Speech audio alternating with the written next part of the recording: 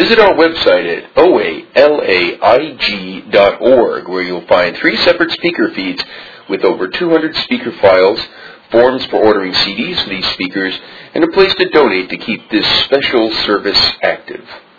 I would now like to introduce our speaker for tonight, Jim.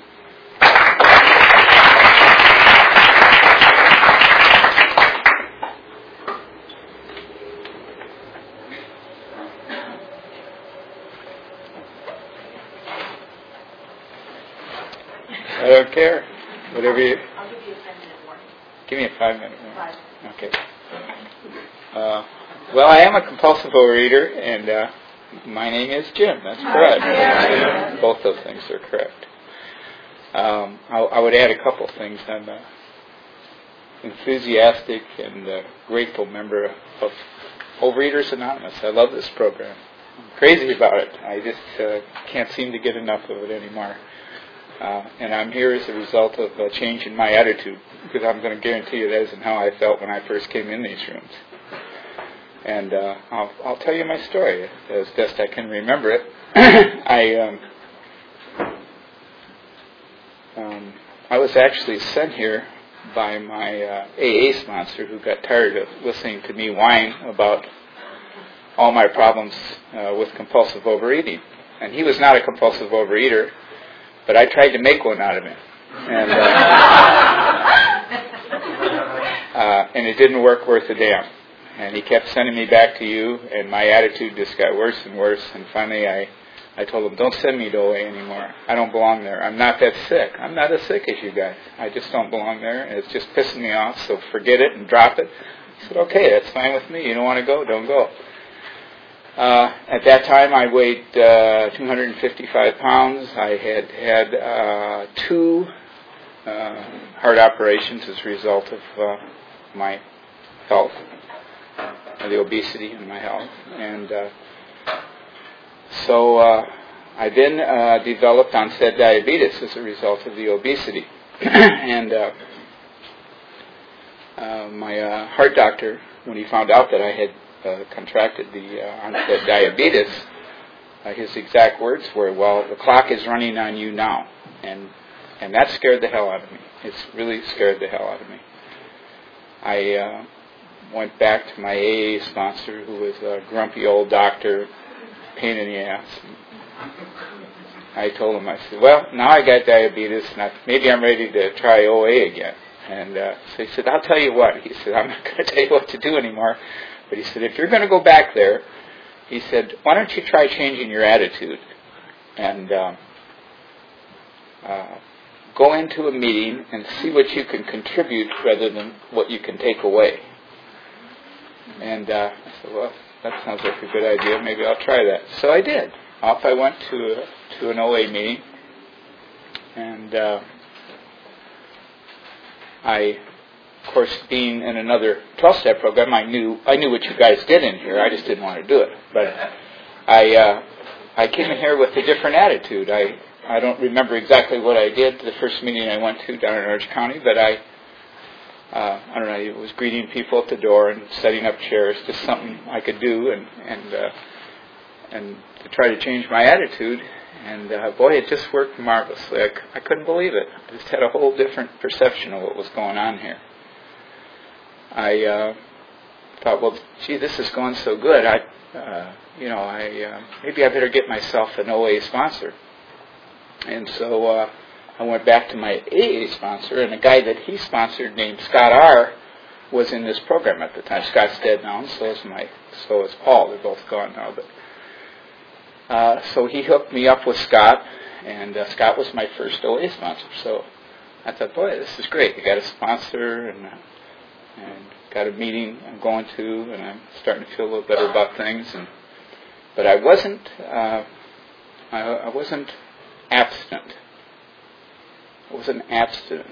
And what I say here is this is just me. I'm not trying to tell anybody what to do or that I have some view of this program that's better than anybody else's, because I don't. I'm just telling you what works for me and how it developed. I consider abstinence to be a spiritual condition. That's it, period. There's no more to it. And I'll go into how I developed that perception of this thing. Anyway, and part of it is this relationship with my first sponsor. So the first day of my abstinence, I was home, and I could always go.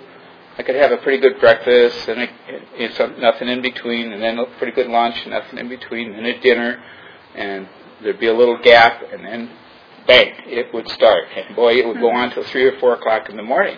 I'd just sit and eat in front of the TV while the rest of my family was in bed asleep, and that's how I'd done it for years.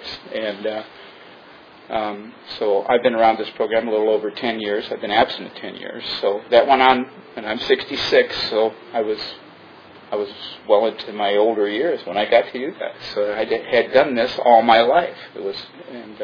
To think that coming to a meeting and getting a sponsor was going to stop it was pretty far-fetched to me. Anyway, this first day that I mark as my abstinence, I got through the evening meal, went in a couple hours, expired, and I headed right into the kitchen, which I normally did. That's what I always did. And I got into the kitchen, and I thought, well, Scott told me to call him before I did something, not after I did something, because he couldn't help me then. So I thought, well, I don't know what he could possibly say that's going to stop this thing. But he asked me to do it, and I was willing to listen. And or willing to take the action, should I say. So I called him up, and I said, Scott, you know what? I said, I'm standing in the kitchen, and I know full well what I'm going to do after I'm done talking to you. You told me to call you before I did it, rather than after. And so I thought I'd call you and see what you had to say. And he said, you better start praying. And that was the end of the conversation. That's all I remember. That was the end of the conversation. And I stood in that kitchen for a minute. I said, well, geez, that's the dumbest damn thing I ever heard in my life. How would anybody ever think that's going to stop? That's never going to work. It just isn't going to work. It's ridiculous. And I couldn't think of any prayers to say at that moment. So I just kind of dreamed one up, and I said, and I was just willing to try it. I didn't have any faith that this thing was going to work at all. And so I said this. I said, God, relieve me of this obsession to eat compulsively. That's all I said. That's all I could think to say. And I stood in that kitchen for about, I don't know how long. It wasn't long. 3, 4, 5 minutes. And walked out of that kitchen, and I have been abstinent every day since. I just couldn't believe it. I could not believe something that simple would work. And so I couldn't wait to get back to my AA sponsor and tell him how great I was doing in OA. And in fact, he always used to tell me, he said, well, AA stands for altered attitudes. And so I thought, when I came into OA, I thought, well, I'm going to use that here too. So I say to you that OA to me stands for an overhauled attitude. That's what I've had here. It's overhauled my attitude. And so I see things differently today than when I did. My thinking is diametrically opposed to what I thought when I came in here. It's changed. Things that I thought were good, I now think are bad. Things that I thought were bad, I now think are good. It's changed, completely changed. And so off I went, and I lost touch with Scott, and I thought, well, he suggested I get a sponsor closer to home. So I needed a sponsor. I knew I needed a sponsor, and I was afraid to wait too long to get another sponsor because I was so new here. So I grabbed the first guy I could, a fellow named Mike, and he was a wonderful sponsor. He was a wonderful sponsor. He took me through the steps, told me everything he knew about the program. We had a wonderful relationship, and I'm always grateful to him. I'm always grateful to both those guys. And he also drifted away from the program. He left the program, and again, I was left without a sponsor. And so I couldn't go with him. I just could not go with him there. And I called him and I said, Mike, I love you and I appreciate everything you've done for me, but I have to get another sponsor. I have to maintain myself here. And he said, fine, I understand. I said, well, let's be friends and whatever. And so I got another sponsor. And I've had that sponsor up till today, and that's Spencer W. from Santa Barbara. And I don't know if he's been here, but a lot of you know him. And we've had a very long relationship. And anyway, I'll tell you a little bit more about Mike. Mike left the program and then came back some years later, and I ended up being his sponsor. Isn't that great? And I thought, what I first thought was I'm going to pay him back for what he did to me. But actually, what I did was I thought, boy, what a gift this is, that I had the opportunity now to give back to somebody that gave to me. That's really how I reflect on it today. And so I did, and we had a relationship for a time. And anyway, so that was my early sponsorship thing. Anyway, I began to lose one of the symptoms here that's very visible and gets a lot of attention, but I've come to understand today it's only a symptom, and that was my weight. I do not for a minute believe that everybody in this world that is obese is a compulsive overeater. I don't believe that. Some people, we're just different, and I don't. I stopped trying to judge people by how much they weigh or how much they've lost. I don't think weight loss means you're abstinent. It doesn't.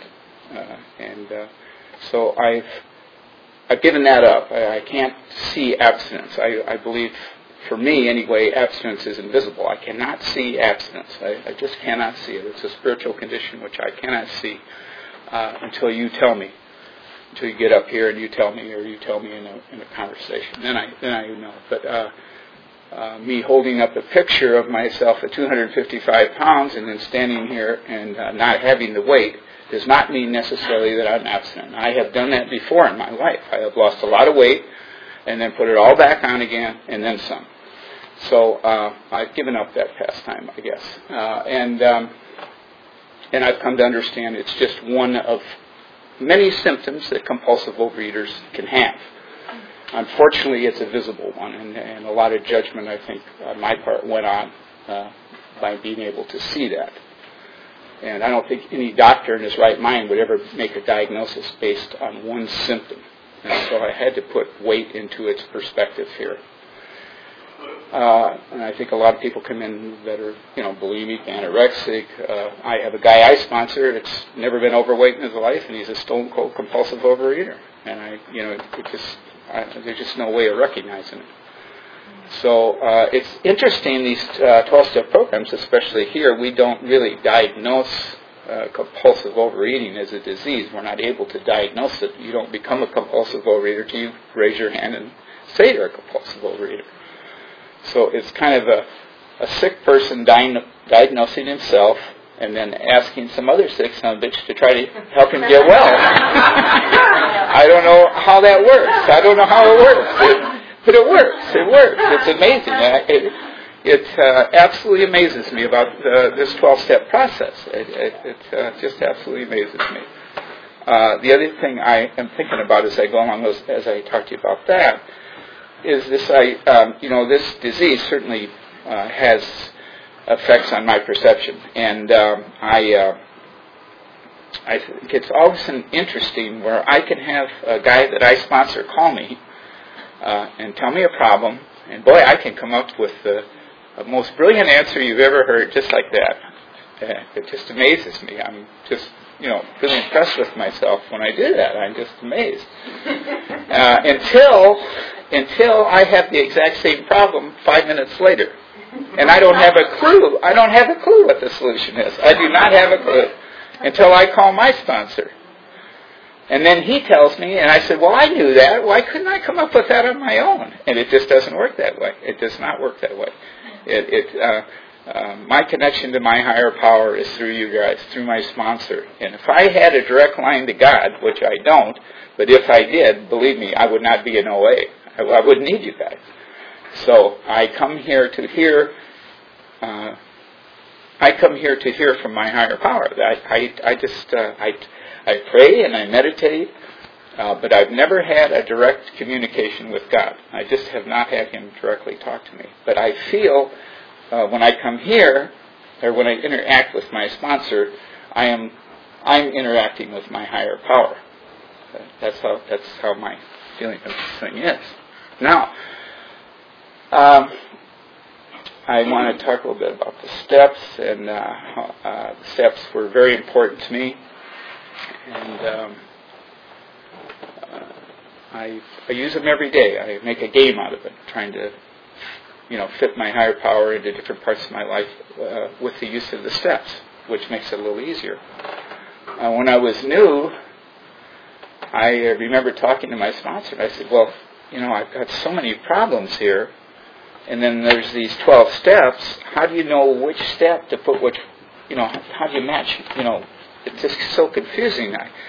And he said, Jim, why don't you just pick a number between 1 and 12, and that'll be your solution to that problem. And I said, well, that's pretty simple. And that works great for me. It just works wonderfully, and so that's what I do. I kind of make a game out of it. Anyway, I've come to the understanding, or I've come to the belief, or my belief is this, that the steps are the way we communicate with each other. They're communication tools in a way. I'm not redefining them. I'm just telling you, for me, they're communications tools.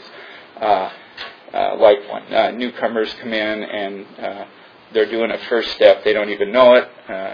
It gives us, and by the way, newcomers are just extremely important here. They're extremely important because if you didn't come here, there would be nobody to do a 12-step with. We wouldn't have anybody to do a 12-step with, to carry the message to. We're carrying the message to newcomers. So by you being here, we're giving us an opportunity to do our 12 steps. So it's a very important process. But that's how we communicate. You do a first, I do a 12. I communicate with my sponsor with a fourth and a fifth, and I communicate with my higher power with an 11th, or a 6th and a 7th and 11th, and so to me they look like communications tools, and that's how I look at them. And then we have the 12 traditions, and that's the way I try to conduct my relationships in here, or how we do that as a group. We do the steps as individuals, the traditions as a group. But I want to talk a little bit about the traditions too. I've been married for 43 years. I just got a divorce here about a year ago. And so it's a big change for me, big change. And we're both at, my ex-wife and I are both at ease. We're good friends. And it was time to go our own ways. So that's the best I can tell you. I'm not telling you I didn't contribute to it or anything else. I'm just telling you that's the way it is today. So she's an Al-Anon. I'm an Al-Anon, I'm an OA, and so we found a way to smooth this thing over and communicate by virtue of both our programs. Anyway, so that's that story. Now, the interesting part of this is I'm dating. Here I am, 66 years old. I'm dating. And it's so much damn fun, I can't even tell you. I mean, I haven't had so much fun since I was 16. That excitement of dating again doesn't go away with age, believe me.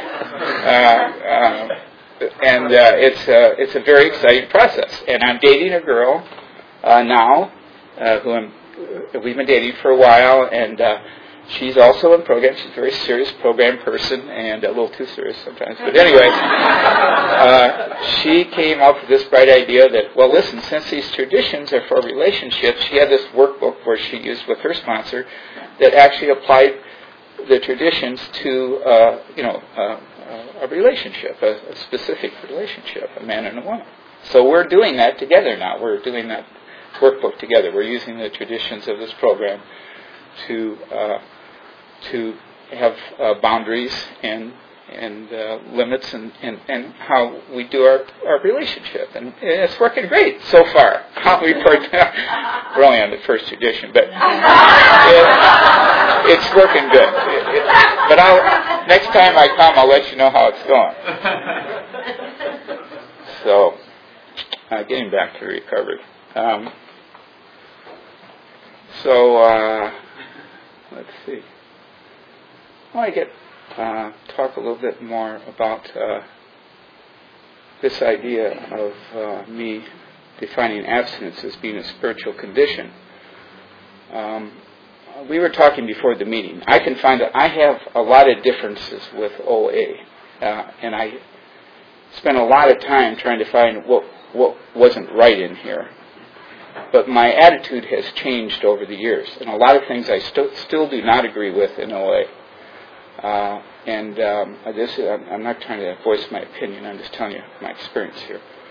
I now have also changed my attitude about that. I still disagree with things in OA, but I'm no longer in here looking for them anymore. I'm looking for what's right here, and then I expand on that.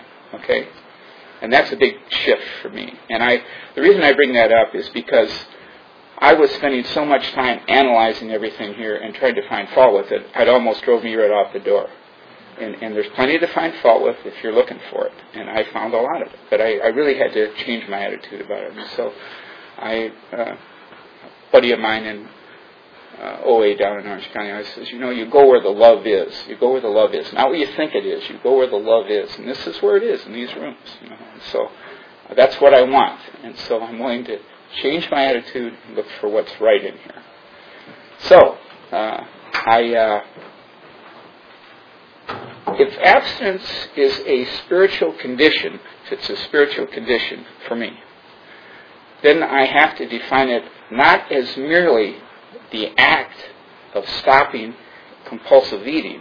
That didn't work for me. If it was that simple, why would I need OA? I don't need OA because I can stop. I have stopped compulsive. I can do that. The problem is I can't do it for long periods of time. I've never done it for 10 years. So for myself, I had to redefine that. It is now I define it as the God-given power to stop eating compulsively. That makes much more sense to me because I can't look at it as something I'm going to achieve through willpower and some crazy food plan or weighing myself every day. That is not going to do it for me. I've had to find a spiritual solution here to this, which I believe to be a medical problem. I have a medical problem. I have an abnormal reaction to compulsive overeating. It's an abnormal reaction. I can't give you a medical description of it, but that's what it is to me. I am not addicted to food. I have never considered myself a food addict of any sort at all. I am addicted to compulsive overeating. That's what I'm addicted to. If I were to think that I was addicted to food, I think I would have a really serious problem, very serious problem, because the only solution I could find to that would be to stop eating totally. Otherwise, I think I started to believe that somehow in OA we had found some magic solution where we could indulge in a substance 3 times a day to which we were addicted, and nothing happened. It's like saying a heroin addict can shoot up 3 times a day and not go, and that was it. That's all he can do. And I just don't believe that. I don't believe it. And I have a hard time believing that God would create me an individual or a human being that needed food to exist and have me be addicted to it. I couldn't incorporate that in my recovery. So I'm addicted to the act of compulsive overeating. And therefore, if that's the case, and it is my thinking that is the case, I have a food plan, by the way. It's 3 moderate meals a day, nothing in between. And I allow myself 1 snack, and it depends on just timing. If I'm traveling or something, then I'll have a snack sometimes and then to get me through to the meal or whatever. So most of the time I don't do it, but it's available to me. But that's basically my food plan. I do not indulge in any recreational sugar, caffeine, white bread, aspartame. That's pretty much it. So it's pretty simple. I don't weigh and measure food or anything of the sort. It's a pretty simple food plan. But I guess my point here is this. Me adhering to that food plan and then losing weight is not abstinence to me. It's not abstinence. That's a diet and the results of a diet. So I think, and I incorporate into my program this idea that my food plan and adhering to it is only a vehicle to support my abstinence, which is spiritual. That's all. It just takes away a block that is between me and my higher power. And I find the solution there. That's where I find my solution. So I think weight loss is fine. I don't have any argument with it. I don't. You want to lose weight? That's fine with me. I was happy to have weight loss, but it was just a side benefit of what I was doing here. It wasn't ever my primary goal here. And I know what I weigh, but I don't think it's any of my business. It's just none of my business. It's not. When I go to the doctor, they weigh me, they tell me, and I've just taken the position that I'm an interested observer in my higher power's work. That's how I look at it. So I weigh. That's what I weigh. That's what he wants me to weigh. That's fine with me. I didn't come here to lose 100 pounds or anything of the sort. That's what happened, but I didn't come here to do it.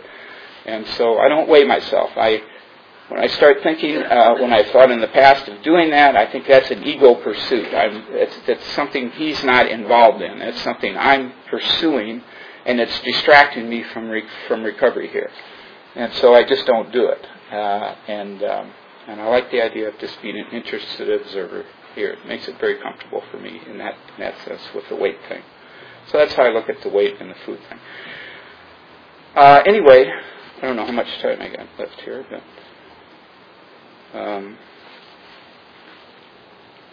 I'd like to share. I always like to share. We have tools. Our list of tools we use here, and I add 2 more tools to that, which are very important. In fact, they're right on the top of the list. The first one is prayer, and the other one is exercise. And so I have my tools. I just add those 2 to my list. That's all. I'm not trying to change OA's tools.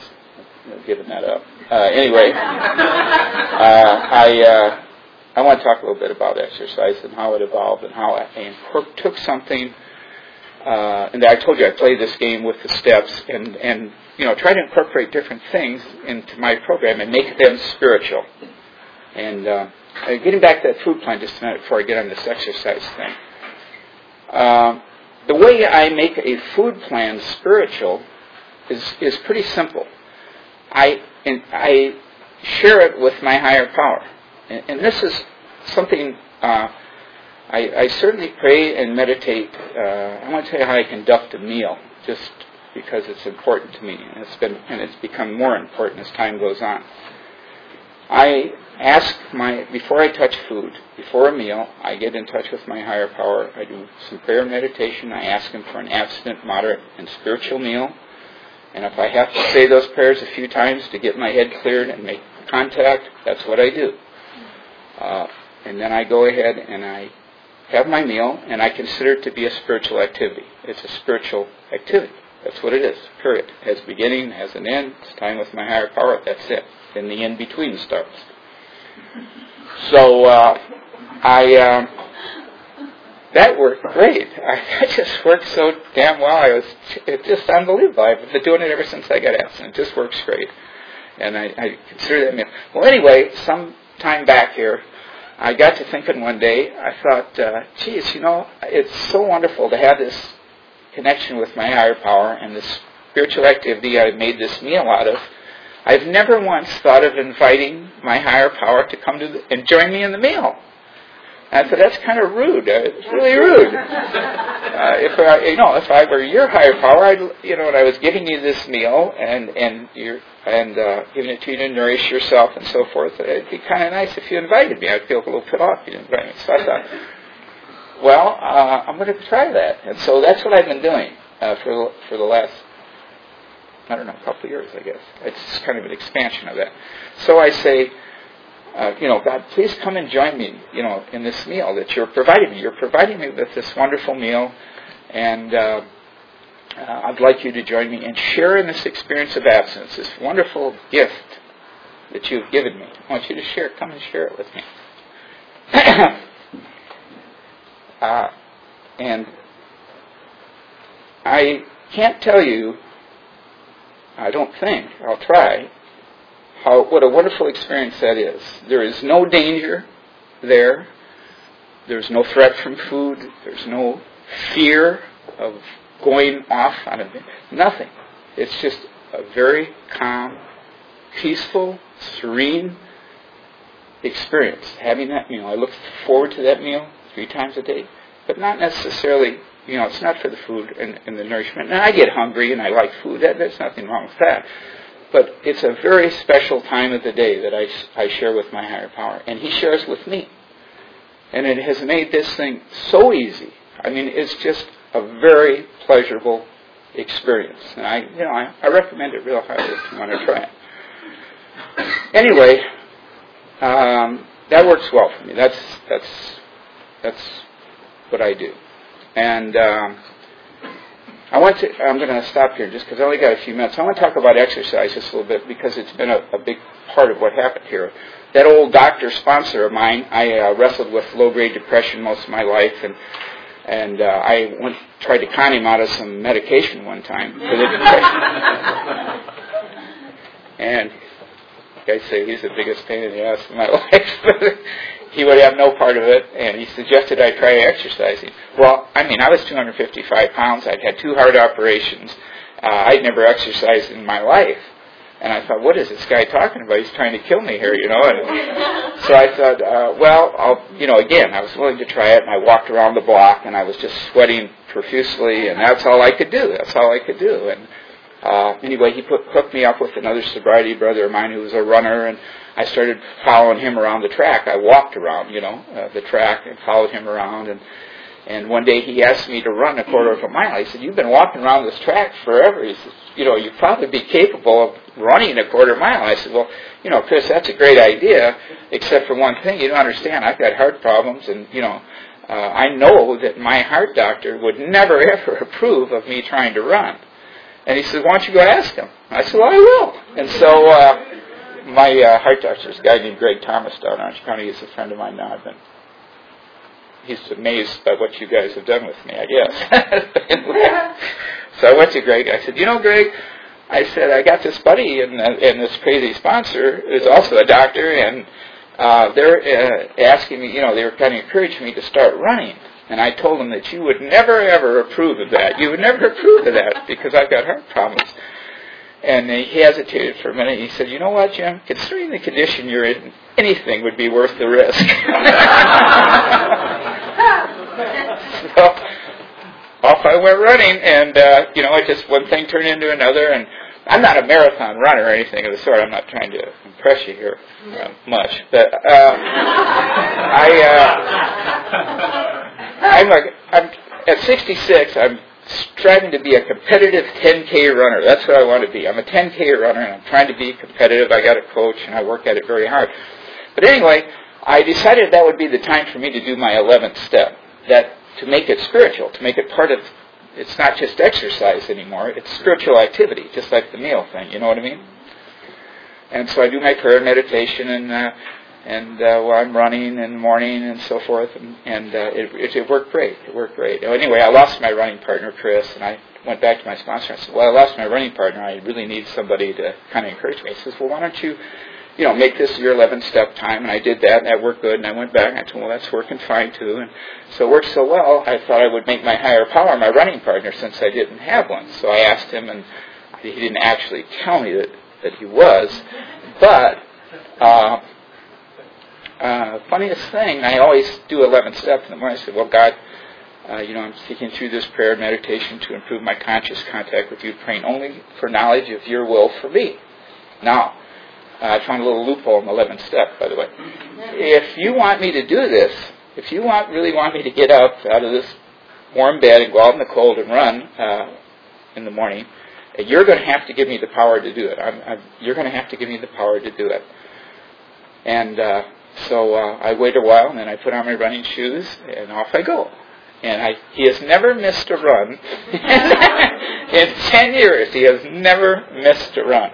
And so what I'm trying to tell you, this is how I put spiritual content into that. So it's no longer running or exercise or anything. It's spiritual activity. It's just the action part of my 11th step. That's all. And so that also has worked well for me. So, how much time do I have left now? Or am I all zero? Well, I guess it's time to stop. Anyway, I want to tell you what fun it is to come down here. Great groups, see old people that I know, not old age-wise, but people that I see. This is a very small world in these 12-step programs, and it's just always a pleasure to see people I know and so forth and so on. So I'm just, I love you all very much. I love this program, and I hope you catch that same enthusiasm that I have for this program if you're new. And that's what we really share here is our enthusiasm for this program. And I'm glad I was here to share mine with you tonight. Thanks.